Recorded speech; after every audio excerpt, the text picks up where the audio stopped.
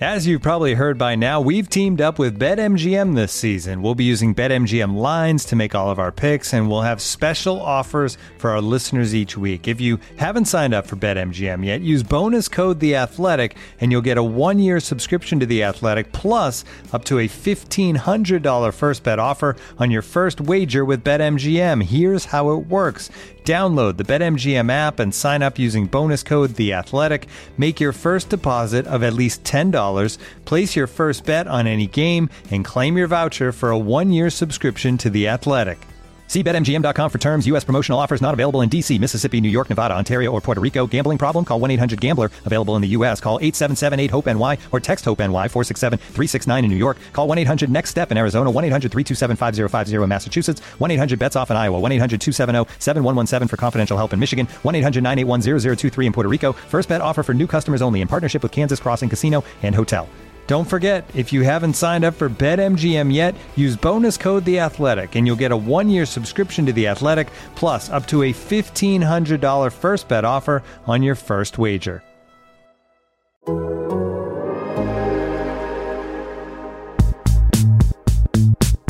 be the best, then you got to pay a little price. If you want it bad enough, you got to do a little extra things to get it. Welcome to the 11 Personnel Podcast, your favorite Rams podcast. I'm your host, Jordan Rodriguez, and with me, as always, my fabulous co-host, Rich Hammond. Rich, how we doing? Well, Jordan, I was sitting here on a Sunday afternoon, December 5th, when what to my wondering eyes should appear but in-game adjustments, changes, positivity in the Rams offense. I can't wait, Jordan, to get your thoughts on this, because we've been talking about it for weeks on end now. Is it possible? What could they do? Are they being held back by certain things? And I'm not going to make too much out of a victory over the Jacksonville Jaguars, which I referred to on Twitter as something of a scrimmage.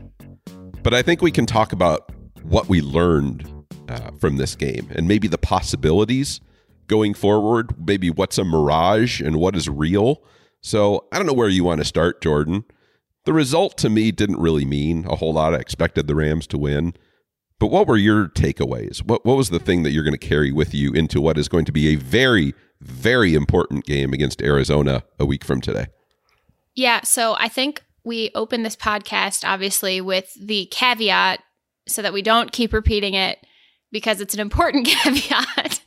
Right. That this was against the Jacksonville Jaguars. And, you know, yes, they are still an NFL team. As technically, as one of our colleagues, Arif Hassan, outlined very well in a piece last week for The Athletic, there are no technically good teams in the NFL this year. There's only chaos. And weird crap is happening week over week. Think things will start to even out and iron out a little bit down the stretch, because now you're really getting down to the wire on certain things. But it's been a weird season. There's a lot of interesting schematic things happening that are forcing teams into different boxes than maybe they thought they would be in. And I think you can probably in parts blame Vic Fangio and Brandon Staley for that. Again, more reading to do over The Athletic if you guys haven't done so already. If you have, you know what pieces I'm talking about. Just fascinating stuff. But that's the caveat. Yes, the Jacksonville Jaguars are an NFL team, but they are an NFL team still very much lost at sea, trying to figure out which pieces to even put around their quarterback, Trevor Lawrence. So, but that being said, I did see so first of all, I love getting comments, notes, thoughts from you guys. So when I point out tweets, it's usually not negative unless you're that like a weirdly specific and repeated attacking troll, like then you can screw off. But otherwise, like I love getting your comments, and I saw one that I thought was really interesting to talk about. How dare you call me out like that, Rich. Jordan?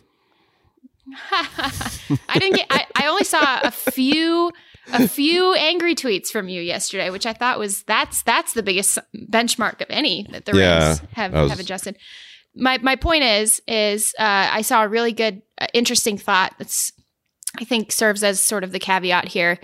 And the tweet was, how can you take anything from this game?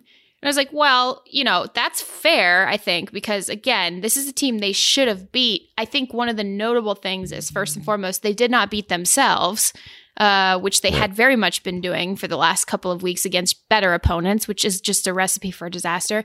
And then also, this was, probably should have been the bye week that did this, but this was a game in which they outlaid and executed some important adjustments. And, we're going to get into them, but I thought that was important. I think those details are what you do take away from this game, particularly down the final stretch, and particularly as there was pressure mounting on Sean McVay and his staff to do so, not just to make things a bit easier for his quarterback in some facets, but also the quarterback to play better.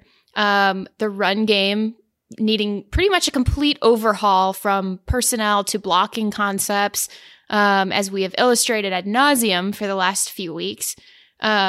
And I just thought it was really interesting to see all those things come together. Again, you hope that this happens during the bye week if it's going to happen, because then you don't drop a game afterward. But if it is going to happen and you want to see this plan in action, and again, only time will tell if these things sustain. They should, especially this run game against Arizona next week, should sustain in this. They should continue to play this type of football. But at the same time will tell whether this is actually going to be a longer term thing down the back stretch here. But it was, to me, very promising to see those details within a very, very lopsided score. Yeah, well said, Jordan. I think our friend on Twitter, LA Rams UK, by the way, love the UK fans. I love them. I love being over there. I get really nice tweets in German too, and I think Finnish, but I'm not quite sure. Do you know what they say? Well, Twitter Translate knows what they are saying. They're usually very nice. Oh, that's awesome. Yeah. Anyway, continue. Oh, they're great. I was fortunate to make that London trip a couple of years, and just to see fans coming in from all over Europe. It was so much fun. I'd love to do it again sometime. But what LA Rams UK said was it really is it's a lose game on some level, because like you just said, Jordan, you're supposed to beat the Jaguars by 30 points, and if you don't, then people start looking at it saying, well, what's wrong? But, so I don't, and I even tweeted myself, like I don't have. I have a hard time generating too much emotion either way about it, but I do think that there are some things that you can take away, and that game at one time was pretty close. I mean, it was a 10-7 game. It was 16-7 at halftime, which is really a closer game than you should be in with the Jaguars if you're a good team like the Rams are. And they were able to figure some stuff out, independent of the opponent. I don't care. I mean, you still have to win the games, and you still have to do things within them to make adjustments and such. I liked what I saw, Jordan. I want to break some of this down with you. I thought you just said something that is front of my mind too, and we talked about this last week, why didn't this happen during the bye week? I mean, why wasn't there some type of self-scout or self-analysis to say, hey, you know what, we've got to switch things up a little bit. We've got to take a little bit of a different approach. I'm not sure why exactly it took this long, or what exactly was the breaking point, whether it was some of these injuries or whatever it was, to finally make that click and go, okay, we've got to do this. But once they did them, they started to work out. And Jordan, a couple of things, and you dove into this brilliantly, and I don't say that lightly, but these are difficult concepts to explain. But Jordan, in her column, the Pile, which you can find right now on the Athletic app and website, please check that out if you haven't already. Very nice job distilling all of this down into digestible bites.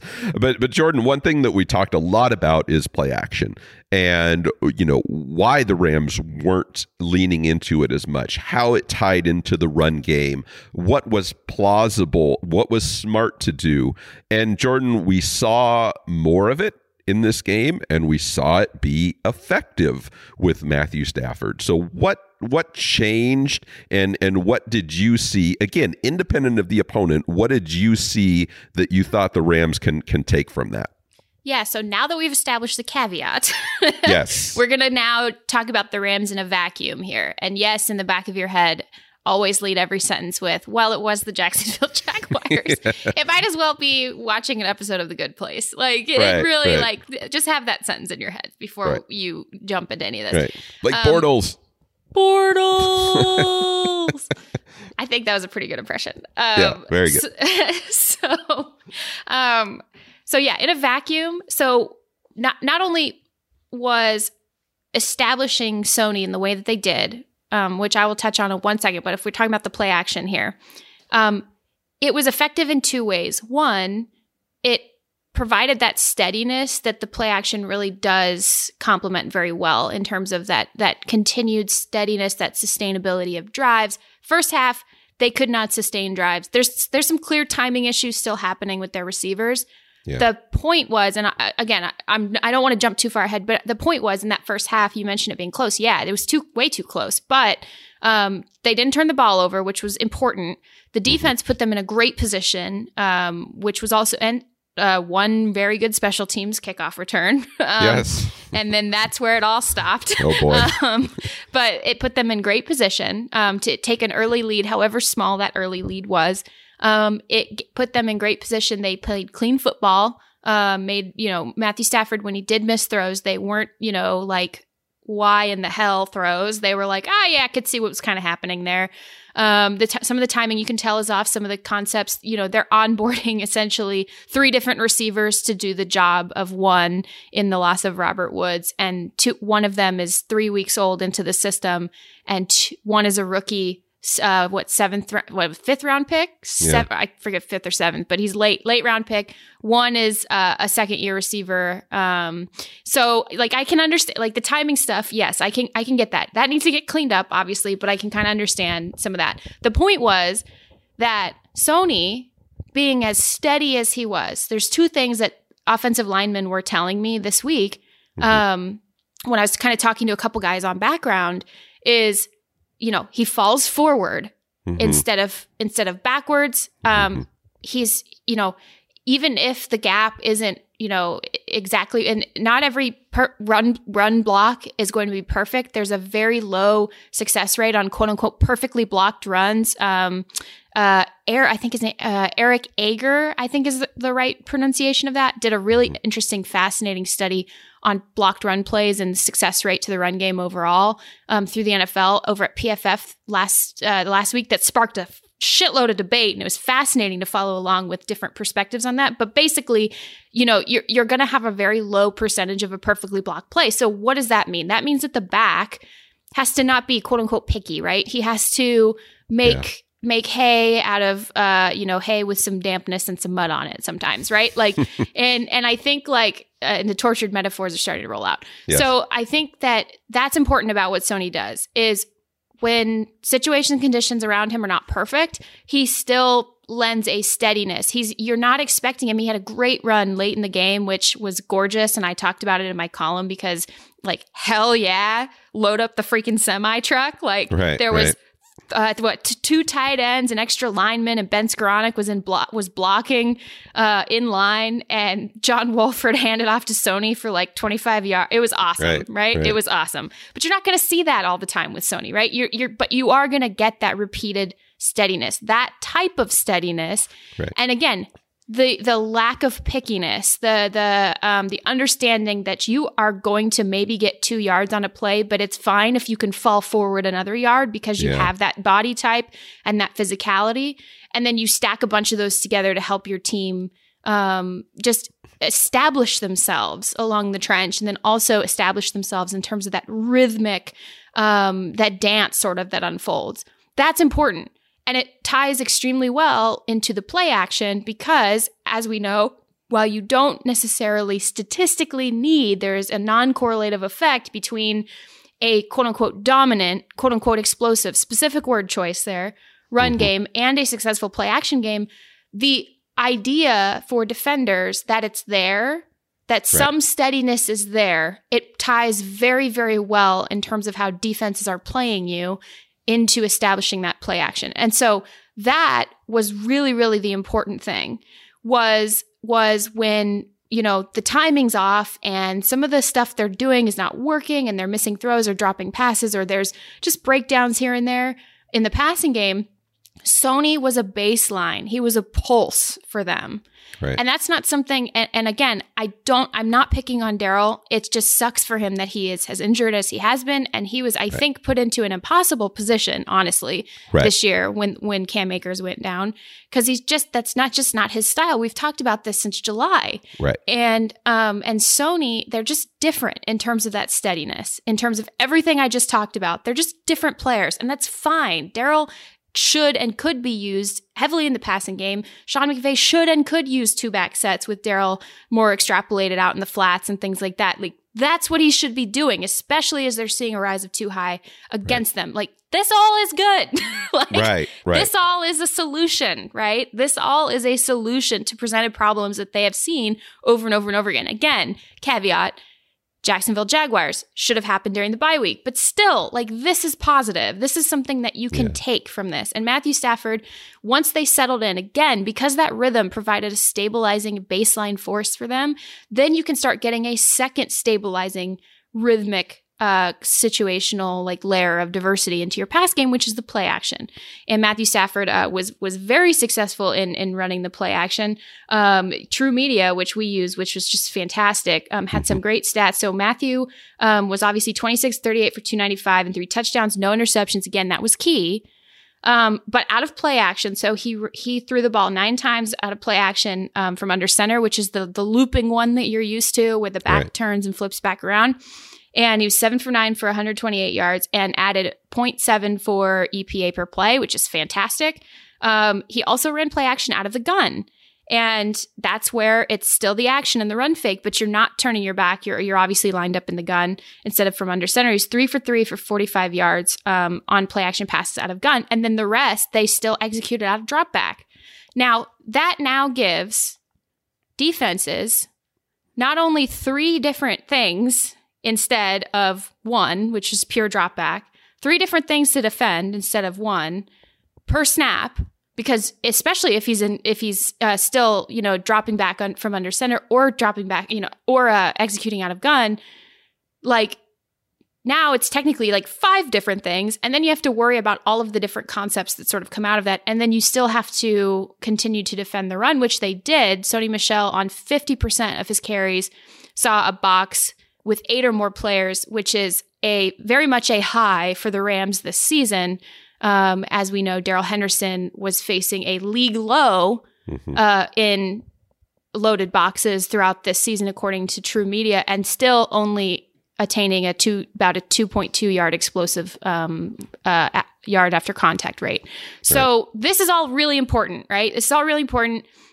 Yes, it was the Jacksonville Jaguars, but the fact that they did all of this, not just blended the passing and the run concepts together in a cohesive way, in a way that felt balanced in the second half, especially once they settled in a little bit. Sony giving them a chance to settle in was really important. The blocking concepts, they completely overhauled their run blocking concepts to cater to Sony Michel's skill set, which is, again, that's also important. Especially because they had not this year at all, really. I think it was one game earlier this year when Daryl was hurt, but they had not technically established him as a sustainable lead back. This is the type of game plan that says you are our lead back. Just go punch guys until your knuckles are bloody. Like it literally, that's what it was. And they had Joe Noteboom. Listen, Rich, I want to run something by you. 2 things, actually. One is if you got a guy named Joe Noteboom, you just have to have him as an extra tackle in a jumbo set, don't you? Oh yeah, the name just fits. Yeah. Yes. Yeah. And then I ran something by a Rams person earlier today. Did not receive a response. I'm hoping that you have a response to it. Oh. Should we come up with like a nickname for Sony? And I thought, like, should we call him Michelin because he never tires? Oh wow, that's not where I thought you were going. I thought we were going into the video game realm, but I like that. He never tires. See, this is good. This is all right. Yeah. This is good. It's nice to workshop these things. Just keeps rolling. It's nice to workshop these things. But basically, I took a very long and roundabout and ball control way of answering your question. But I think that all of those things, you can't answer one without the rest of them. But that rhythm and that sense of flow, you could feel it. And yeah, there are problems. Drop passes are still kind of a big issue. 2 third down drops, Ben Skowronek and Van Jefferson. And then, some timing stuff with Odell, which I kind of excuse, honestly. But you could see where the adjustments were happening. And I think it makes them harder to plan for down the stretch. Well, it certainly does. And again, I'm not going to relitigate, everything that's happened. It's pointless at this point. You can't go back and change it, but it's just, where was this? Like, I don't understand. I'm not going to say that they win the Green Bay game if there are some of these adjustments, but they might. They legitimately might win that game if they come out with this kind of mindset in that game. I agree with you 100%, Jordan. Anything that I say about Darrell Henderson is much more of reflection on the role that he was put in, as opposed to him personally or his skill set or his acumen as a football player. We've said this before. I've said it going back all the way to when they drafted Cam Akers. Darrell Henderson was never meant to be in a lead back role. When he was drafted as a complement to Todd Gurley. The following year, when they bring in Cam Akers, he was intended to be a complement to Cam Akers. That is not a slap at Darrell Henderson. That does not mean he is any less of a football player. Everybody has their role. Everybody has their skill set. And I think, and I understand when Cam Akers got hurt early this season, that you play with what you have, and you slot Darrell Henderson in because he's your next guy in line, and he's talented, and he knows your offense, and he's had success in it.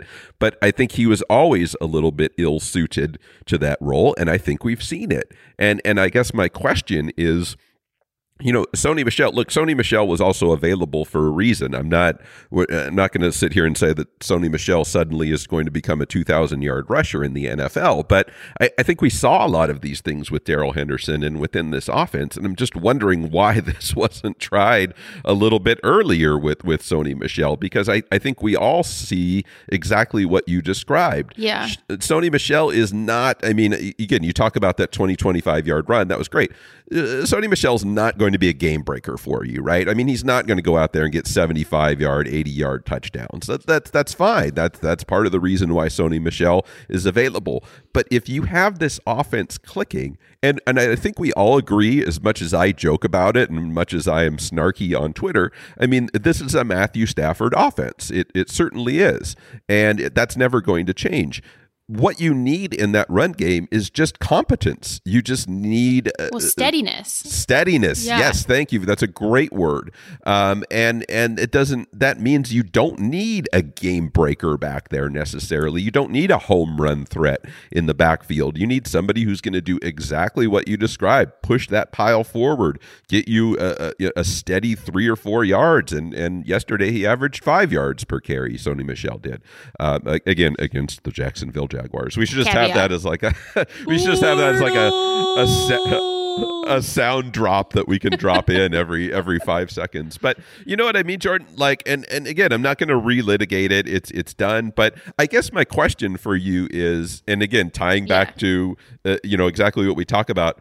How sustainable is this? Do we think that this is something that will work against the Arizona Cardinals? Is Sony Michel up for repeating this type of role week after week? Is this something that the Rams can stay committed to? Because to me, when I look at it, if they can accomplish it, it really does look like the formula for me.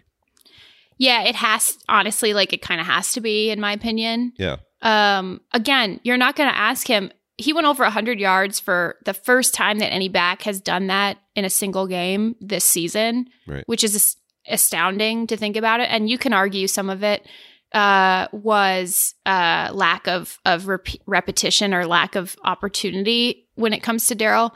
But again, we have to know that two things are true at once. The lack of opportunity also comes from the fact that he was, I don't think he has been ever fully healthy for an entire game this season. Right.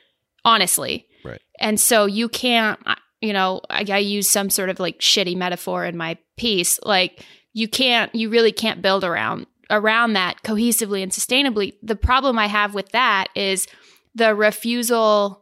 And maybe part of it is Sony onboarding into the offense. So I'll give them that maybe I'm maybe a little bit too lenient on some of this stuff sometimes, but like the refusal to maximize the efficiency of your personnel, or the just not doing it. And yesterday, what I think I really liked about what I saw on offense was they maximized the efficiency of their personnel. They have Joe Noteboom active sitting on the roster. Use the guy.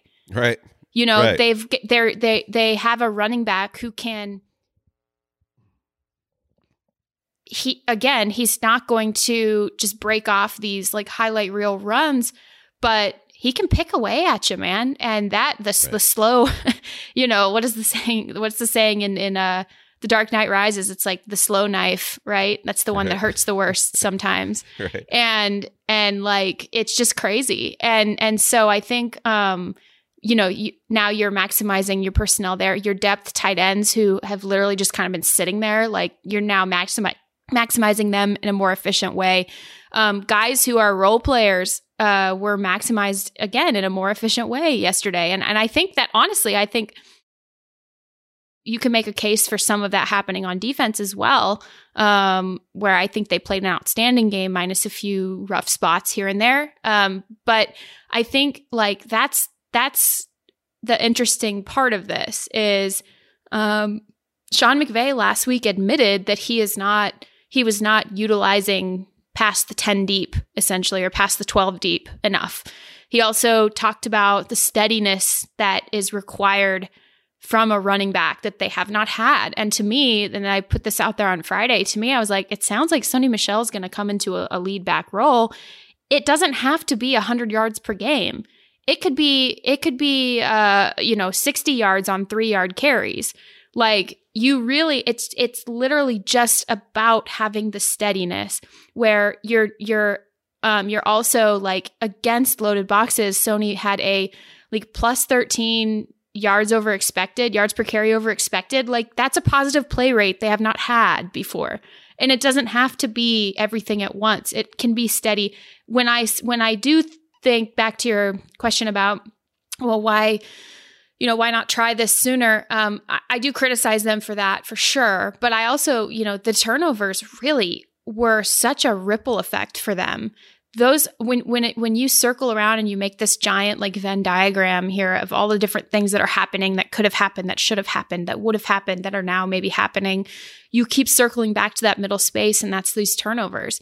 That playing from a deficit, I don't think in the future, I don't think it, like as we see the game continue to evolve, I don't think it should handicap teams as much as it does, but it does, especially when the team can go ball control against you on the other side. And the ripple effect that it causes, this group has not adjusted to it. So I think too that, you don't want to say like, oh, they're a front running team, which sounds really mean. Like, I don't mean it like that, but like they need to establish a lead, but I don't even think they need to establish a lead. I think they just need to play clean in the first half. I remember hypothesizing with you last week, Rich, if some of those turnovers came later in the game than they did, I still think they would have won. Right. And it's so crucial to have a clean game, particularly in the first half, because even in the first half, again, caveat, it was the Jacksonville Jaguars. But even in the first half, when they weren't really up by a lot, I still never felt like the game was by any means out of control in any way. Any way. And that was so different from even when they were close at the half with like Tennessee or like with Green Bay. You still felt like, oh God, you know? Yeah, and I think that that's really an important distinction. Again, it goes back to that steadiness. And it's really, here's something weird. So, small personal story time. On Saturday, I ran about 6 miles, and I'm trying to get back. Wow. I used to be a distance runner, and I'm trying to get back into it a little bit. And it's hard to do during the season because there's just not the time. You just don't have the time. But on home weekends, it's really wonderful. Sometimes your Saturdays open up, and so I woke up early, and I ran, and I didn't really have a map or anything like that, but I ran and I made it out to the oceanfront. but it was really rocky. And I'm sitting there and as I'm running, I'm sitting there and I'm thinking, I want to push my pace because I feel like I'm going too slow. Mm-hmm. And all of a sudden I sat there after all the last 3 weeks, maybe I'm just like a sicko or something, or like just need more of a life. I'm sitting there and I'm like, what is it that's telling me that I need to push my pace right now? What is wrong with what is wrong with the pace that I'm at right now? Right. The pace that I'm at right now will get me to where I need to be. Right. What do I need to, what do I need to push simply because my ego is telling me my mile time is too slow? Right. And I was like, holy shit, more football coaches should be distance runners, man. I love it, Jordan. First of all, that I will never have that problem. I can't imagine running 6 miles. But you could be in the golf cart next to me if you yeah, want. I'll cheer you on. Tucker doesn't run with me either. He just lays down in the street. If he thinks we're going on a run, he's like, I'm not doing it. Yeah, and he lays down the street. So you and Tucker could have a golf cart. Oh, that's perfect. Yeah. I'm totally with him.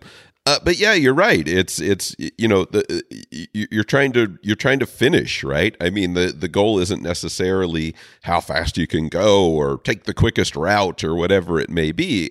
How many dropbacks you can throw the heck down the field.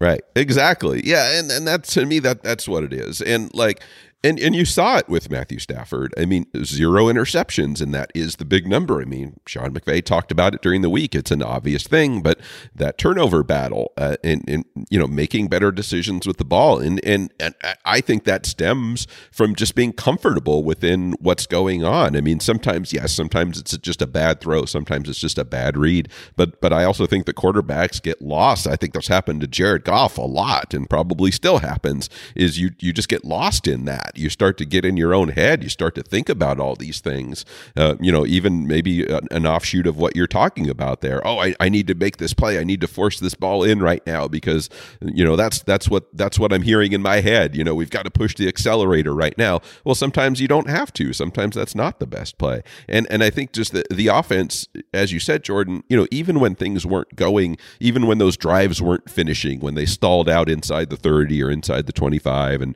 they got 3 points instead of getting 7 points, which is not great, but you'd still felt like things were in control. Didn't feel like there was any need to panic. And I think you saw that across the board with this Rams offense. And the thing about it is, like, and this is like, it's easy to get this stuff twisted, especially on social media when, people just want to yell at each other. But I will reiterate, the point of the run game is not that the Rams need to be a run first team or that they need to run the ball X number of times in order to be successful. It really is a means to an end.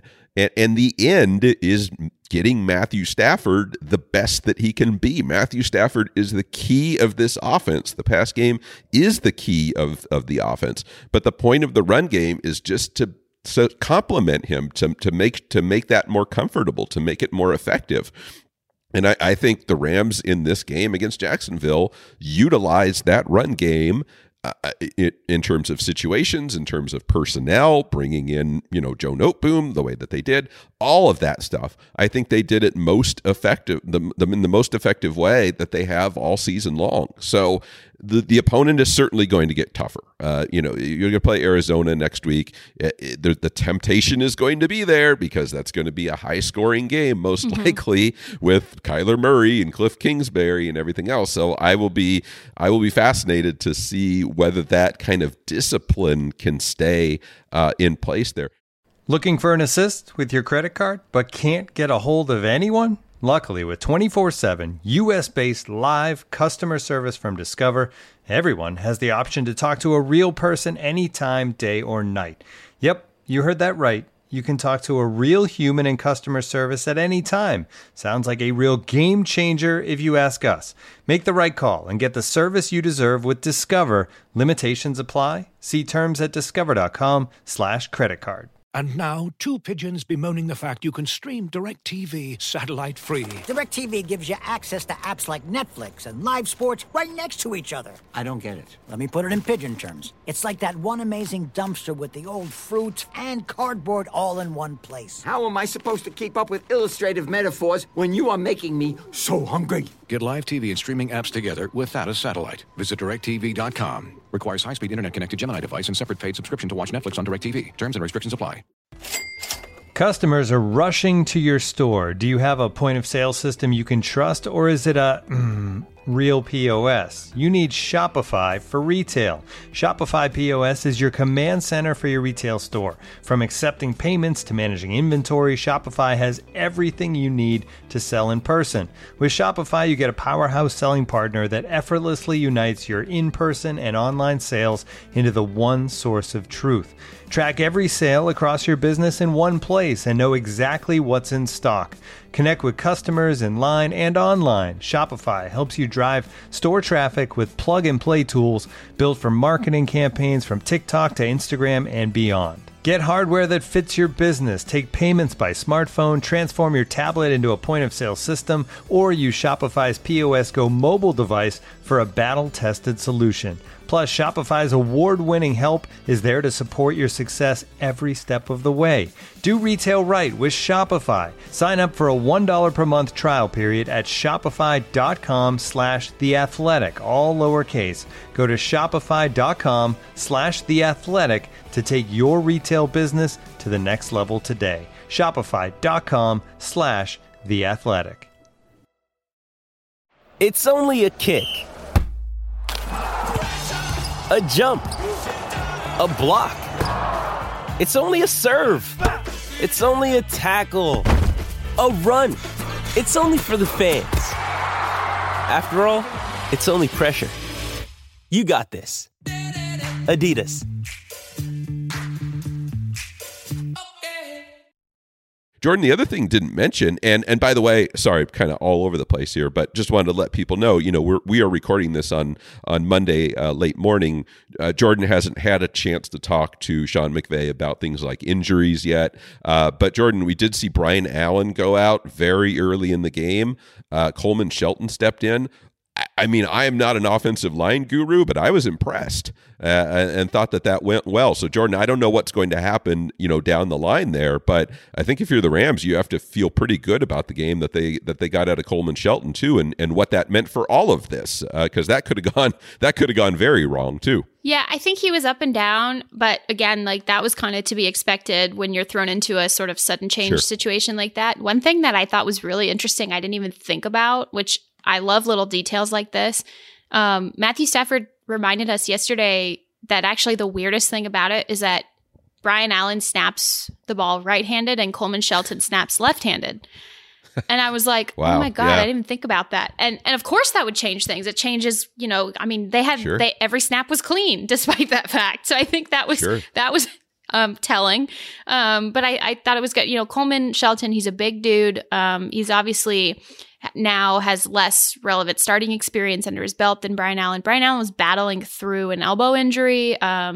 He had obviously suffered a bad leg injury previously, came back from it, and I think his journey in that regard has been admirable, played really well the first half of the season. But I think the elbow injury was affecting him a little bit these last few weeks. You can kind of see it, and then awful to see him obviously go down like that. I don't know which knee it was. We did not get any specification on this point. We will hopefully today, but have not yet. But yeah, just you have a reshuffling like that. And again, that steadiness, what a plan to have in place when a catastrophe like that happens, because Matthew and Coleman Shelton came to the podium after the game and was like, it gave me a lot of confidence because Sony was behind me and I just knew. And he mentioned it again. He's like, he was going to fall forward. Even if something wasn't perfect and he couldn't execute the block with, total perfection every single time, the back is still going to fall forward in a physical way that grabs half a yard, extra yard, 2 yards maybe. And that was important. And I think that was really, really crucial. So I don't know what that looks like moving forward. It's obviously going to be really important. Teams will certainly be on notice of that. The Rams should get Justin Hollins back, which is going to be interesting to see now how their outside linebacker rotation factors in. Von Miller is playing the majority of snaps now. Obo Okoronkwo is having a really, I think, quietly very great year in compliment to him. And, the defense, again, other than a couple of touch and go kind of issues yesterday, and one of them long pass, Dante Dion kind of got jammed and fell down, wanted to call, didn't think that was I don't know. It was a little, yeah. I would be surprised if a flag was thrown on that. Couple of really stupid, taunting is the worst penalty. Yeah. It's so stupid. I'm not even going to talk about it. It's just dumb. Like it's the worst rule. It's a horrible new rule. It's the worst. It's pointless. It's completely subjective and opinion based. It's completely, even if a ref thinks he's the most unbiased human on the planet, it's just impossible to not have subconscious bias in taunting penalties. It's a learned, it's a human decision, which you are trying to take as many subjective decisions out of the officiating process as possible. It's just stupid. All of it's dumb. But a couple of bad penalties, helped in the Jaguars' most successful drive of the day. But I thought on defense, two guys that I thought really shone were Ernest Jones. Aaron Donald, obviously, but come on, that guy's like a superhero, right? So right. We can't even talk about him at this point. Jalen Ramsey obviously had a great game against his former team. And Greg Gaines and Ernest Jones really, really impressed me. I didn't, Greg Gaines can move, man. Right. Wow. Right. It was like a boulder rolling down a hill, honestly, like a wheel of cheese rolling down a hill. It was kind of insane. I've never seen a wheel of cheese rolling down a hill. Oh my gosh. It's like a big event in Europe. They do a giant cheese rolling event, like wheels of cheese roll down the hill and people race them down the hill. I cannot wait to look this up on Rich, YouTube. You have to Google it. It's amazing. I will be looking this up as soon as we finish broadcasting. Yeah. But another interesting thing, again, they weren't playing from a deficit and they had an early lead. So Sean McVay indicated that Ernest Jones got more snaps, or he's been getting a lot of snaps, but he got more snaps as specifically the lead backer because they knew that they were going to be facing more passing downs. And I thought that was really telling of his skill set, first of all, but also kind of explains all of the Troy Reader of it all, of the last couple of weeks, although it certainly does not explain inconsistent play. But it was interesting. So again, more things hinge upon turnovers, the ripple effect that causes, so on and so forth. But I thought those two in particular just played an outstanding game. It won't get talked about probably as much other than by us because we are sickos who try to talk about everything. But Von Miller, I think this was his best game as a Ram, had a batted pass, acquired many blockers, much to the benefit at times of Greg Gaines himself, and Obo came in and made a really, really crucial run stop for a loss, which was advantageous in the sort of the late down attempts that they had consecutively. And then, I thought Leonard Floyd, I can see him getting more and more attention. And I thought he played really, really well. I thought he was especially effective against the run in tandem with Ernest Jones.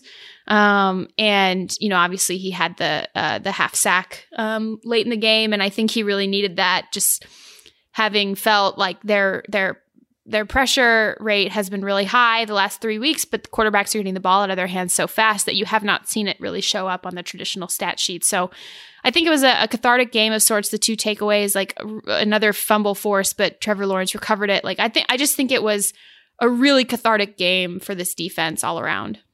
Yeah, Greg Gaines to me is strike. And again, this is one of those ones where you can say we're getting a little deep in the weeds, but I think if a guy like Greg Gaines can play like that, I think it's really important. It's really important to complement some of those guys around him, like you mentioned, Aaron Donald and Leonard Floyd, and just to have him there, generating, wrecking some havoc in a position where the Rams really haven't gotten a whole lot, and I think you've seen that. look, the Rams have had opportunities to let Greg Gaines go. And there were times over the last year or so where I thought, oh boy, this guy might be on the fringe of the roster. He might even be losing his spot because, there's moves that got to be made and there's other guys on the cusp. And they held on to him, which leads me to believe that they've seen something there. Maybe it hasn't been able to, be put all together. Maybe the consistency hasn't quite been there. And, who knows? Maybe we don't know what's going to happen in the future. But you see, as the year goes on here, the percentage of snaps just keeps going up and up. And I mean, he was at 81% on Sunday, which actually was a little bit of a dip because the fourth quarter was a blowout, but early on in the season he was 30% in the low mid 30s, and you're seeing more and more responsibility get put on him. I assume after Sebastian Joseph Day's injury, if he can do that, if he can be an effective part in the middle of that defense, that's really big for a number of areas. And now's the time. Now's the time really for Greg Gaines to put that together. So for him to do that, I think is really important. Jordan, I know something else that will come up. And I know we've been getting questions about this. Is Terrell Lewis did not play a single snap. He was active on the roster, but he and Darrell Henderson actually were the only two guys who were on the active roster who did not get on the field. So I know I'm sure that will be a topic that will come up with Sean McVay. But in general, Jordan, I don't know. I'm not sure what else to say. The defense holds Jacksonville to under 200 yards. They certainly had one touchdown drive there that was probably what you don't want to see. But other than that, I feel like the defense, kind of checked all the boxes in a game that they should have performed well in. And I think in large part they did. Yeah, they didn't sink to the level maybe of the opponent. And right. They weren't, you didn't see a ton. There was a couple of missed tackles, but nothing crazy egregious like you'd seen the last couple of weeks. And again, I think once again, it certainly helps going back to the Venn diagram, when you're not turning the ball over early in the game and you're not facing an early deficit, the pass rush can execute a fuller rush plan in terms of all of the different types of things that it can do because it's assuming more passing downs. And so the colloquialism is like, oh, we can pin our ears back. I never really understood where that came from, but I guess right. To make you more streamlined or something. I don't know. Or you know what it might be from? It's like when you're in a fight and you just don't want any surface area able to be grabbed. Okay. You're pinning your ears back. I don't know. Sounds painful. We could talk about this forever. But but really, if anyone knows where that comes from, please send me a message. But that's just the saying. But really, it means that you can rush with a fuller rush plan, a fuller force. You're not you're able to maybe do so in a more creative way because you're not having to then account for as many known run plays. And so that was important, definitely effective when the Rams are able to do that. So again, the importance of either an early lead or at the very least playing a clean game in the first half, so important. And, I really think, again, you saw in ways, again, Jacksonville Jaguars, but you saw in ways that you just hadn't at times the last couple of weeks. You saw guys who are complementary players stepping up and doing what they need to do. A'Shawn Robinson, great punch out on a carry to help force a fumble. He's also had a quietly really solid season this season. Yeah. Greg Gaines stepping up. You're having guys swarming to the ball in the defensive backfield. Ernest Jones continues to put things together. Getting him on the field more, again, sounds like it depends on more known passing downs. So again, Venn diagram center right there, it's just staring us in the face and blinking on and off. But yeah, I just think it's those things are super important. Hard to put too much stock in specifically what this defense was and how it will be moving forward after it's hard to, I think, fairly judge it fully. You can certainly judge certain parts of it, but fairly judge it fully when you are playing from behind the way that they have for the last couple of weeks, particularly against teams that are limiting the turnovers or limiting the opportunity for turnovers. And Aaron Donald just said, hey, you're going to put the ball on the ground. Fine. I'm taking matters into my own hands, and I'm going to snatch the soul from your body, and then the ball will also come with it. And so it kind of was like, all right, so he'll find a way. But I think, it was really important for them to have a game like that to assert in that way. And I think for the most part, they did assert. And I think that was really important. Yeah, no question about it. They dictated, which is what you need to do. And the Arizona, rematch here will be interesting because that feels like it was years ago. I don't even remember what week that was. But the thing that I remember was, they were getting beaten on the ground. Like that was a big Chase Edmonds game where he was ripping off these big runs, and they were even getting beat by James Conner at times, who as a James Conner owner in fantasy football, I can tell you has not been the most dynamic running back this season. So it'll be interesting to see, because I think you've seen that defense tighten up and perform pretty well against the run, and that's really where, as I recall, Arizona was doing their damage. A lot of it was on the ground. I'm looking it up now. I mean, if you include Kyler, they were at over 200 yards on the ground, which you just can't have. If you let Arizona do that, along with Kyler Murray throwing the ball, then it's going to be a long afternoon or evening in this case. But 10-2 Arizona on Monday night, going to be a great game. And Jordan, oh boy. We said last week, what else can we say about special teams? And I'm not really sure. And I got into it a little, not into it, that sounds negative, but people kind of saying, oh well, who cares? Basically, like it's much more important that these other things get taken care of.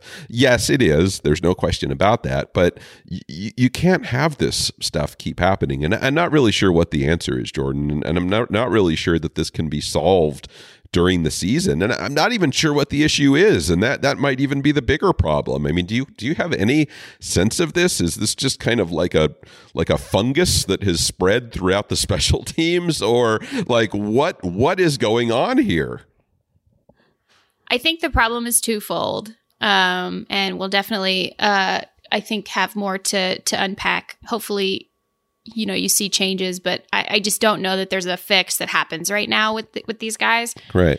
But I think it's twofold. I think one, the guys who they expected to be more contributors in this phase, even as rookie players from this draft class, are injured.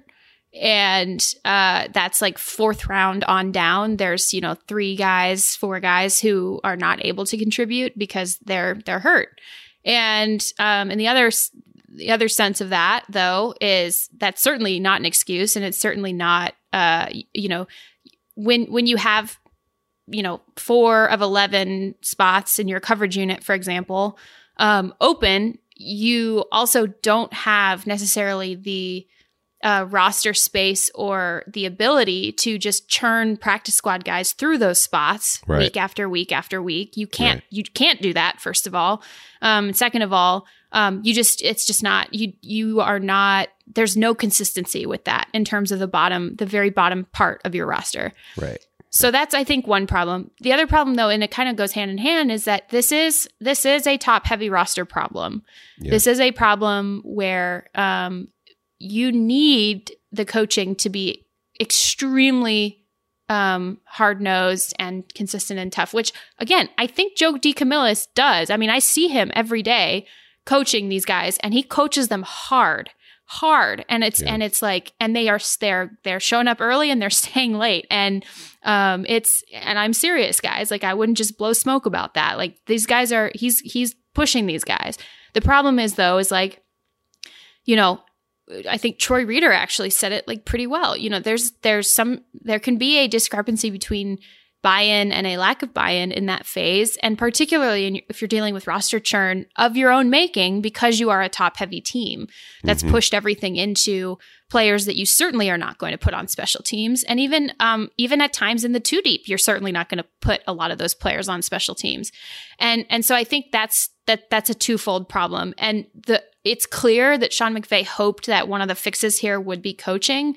I think you might be looking at a bit of a different story, at least in the second half of the season, if guys like, Jake Funk, if guys like Jacob Harris, heck, even Tutu, I don't know, but even Tutu were not hurt.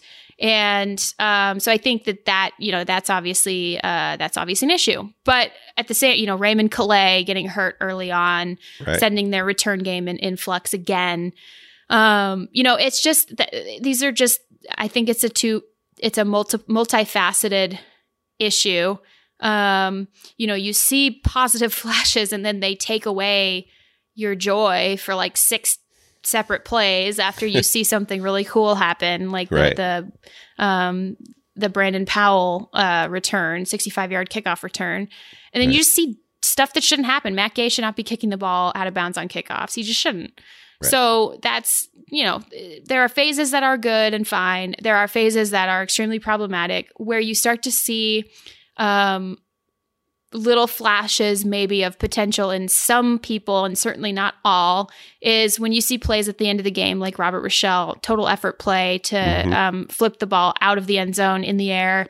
And then JJ Koski fell on it at the 1-yard line off a punt. Like, those are the types of things that shows a buy-in, right? And you need those types of contributions from guys. Robert Rochelle, may not have been as fully able to make that play if he's still subbing in for Darius Williams this time of year, so it's just, it's all about a shuffle and a balance. And it's something that mathematically would be, I would think, very challenging. But I certainly am not giving them an excuse, because at this point in the year, after, a third coordinator in 3 years, you should not be having some of these just continuity errors, just mental errors in some phases. So I don't know that I have an answer for it, but that's just kind of what I think. Not even a solution or a diagnosis. It's just kind of like what I think could be some of the issues that are happening there. Yeah, no, but it's terrible. Yeah, I think you're right. I don't think there is. I mean, like you said, Matt Gay kicking the ball out of bounds. Like, there's nothing. There's not a whole lot you can say there. I mean, that's just. You can't have that happen. I mean, whatever it is, it's whether it was just a mishit or whatever, you can't have that happen. But the other stuff, Jordan, one thing that you said, I think speaks to me a lot is, and this is not a criticism, by the way, but it is that roster construction. And the way that I'll kind of flip it around a little bit is, you look back at 2017, for instance, I believe, or maybe even 2018, a guy like Corey Littleton. The Rams had such depth and such good luck in terms of health that Corey Littleton was a special teamer. I mean, he was in there just blocking kicks. I mean, he was barely even playing at linebacker because they were healthy and they were fairly deep at that position. And now you're not seeing that because you've had this turnover, because you've had guys leave, and those guys who before were competent regular special teams players are now being asked to fill in more. Like you mentioned, Robert Rochelle at times having to play more in the rotation at a defensive back. It happens across the board. It's not just one position or one player. So you start to see kind of that churn, and that's where it hurts you when that bottom of your roster, and I don't say that in a pejorative way, but those players who are kind of your last, the guys who make the roster because they're special teams players, when you have that churn there and you're constantly bringing in new guys and they're trying to fill other roles and all of that, like, that's where that hurts you. And that is a Rams. I'm not saying they made the wrong decision, but when you commit as much money to the top of your roster as they have, that's where you feel it. When people say, oh gosh, is this sustainable or whatever?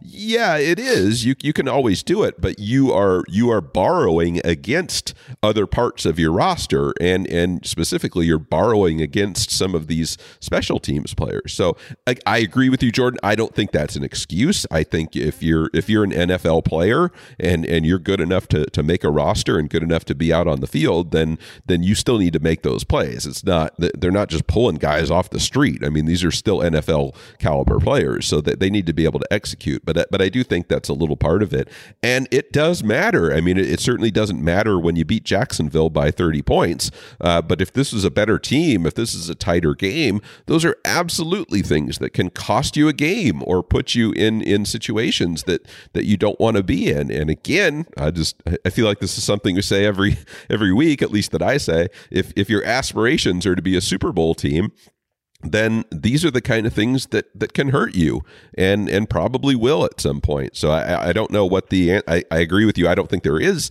an answer right now. There's no quick fix. There's no, I'm not even sure, I know a lot of people say, oh, fire the coaches again. I don't even think that would make a real difference at this point. I think it's just something that they're going to need to look at, full picture during the offseason and see how much of it is personnel, how much of it is coaching, how much of it is, that roster construction that we're talking about. But it is concerning, Jordan, I think. And again, talking about this Arizona game, you're going to have to be clicking on all facets, and you're not going to be able to make mistakes in any aspect of the game if you want to beat an Arizona team that is 10-2 and doesn't look to be fading. I mean, Arizona faded a little bit at the end of last year, Jordan, being a young team, first-year coach. But I don't know about you, but I'm not seeing it. I'm not seeing signs that this Arizona team is going to fall apart late in the season. Well, we'll definitely be able to have tons of updates for you guys all throughout the week, especially after Sean McVay talks later this afternoon, evening. Yeah. And definitely a lot of exciting stuff up on the roster. This is a brutal backstretch for the Rams, so they're definitely going to need to be on their P's and Q's for all of these things. Sounds like they're going to at least get one guy back, maybe two, maybe three, although you'll have to stay tuned over theathletic.com for more information on that. And as always, when you subscribe to The Athletic through the 11 Personnel podcast, especially in time for the holidays, you get my favorite thing in the world, which is a great discount. You get a great discount every single time you subscribe to the 11 Personnel, or excuse me, I always do this, to The Athletic through the 11 Personnel podcast. After 2 years, and I'm still doing this, you get my favorite thing in the world, which is a great discount. You guys, thanks for following along with us. As always, we really, really appreciate you. Be sure you're staying in tune this week and in the coming weeks at Jordan Rodrigo on Twitter, at Rich_Hammond, and of course, finding the work of myself and all the really great work of all my NFL colleagues over at theathletic.com, especially as the playoffs draw near. Thanks again.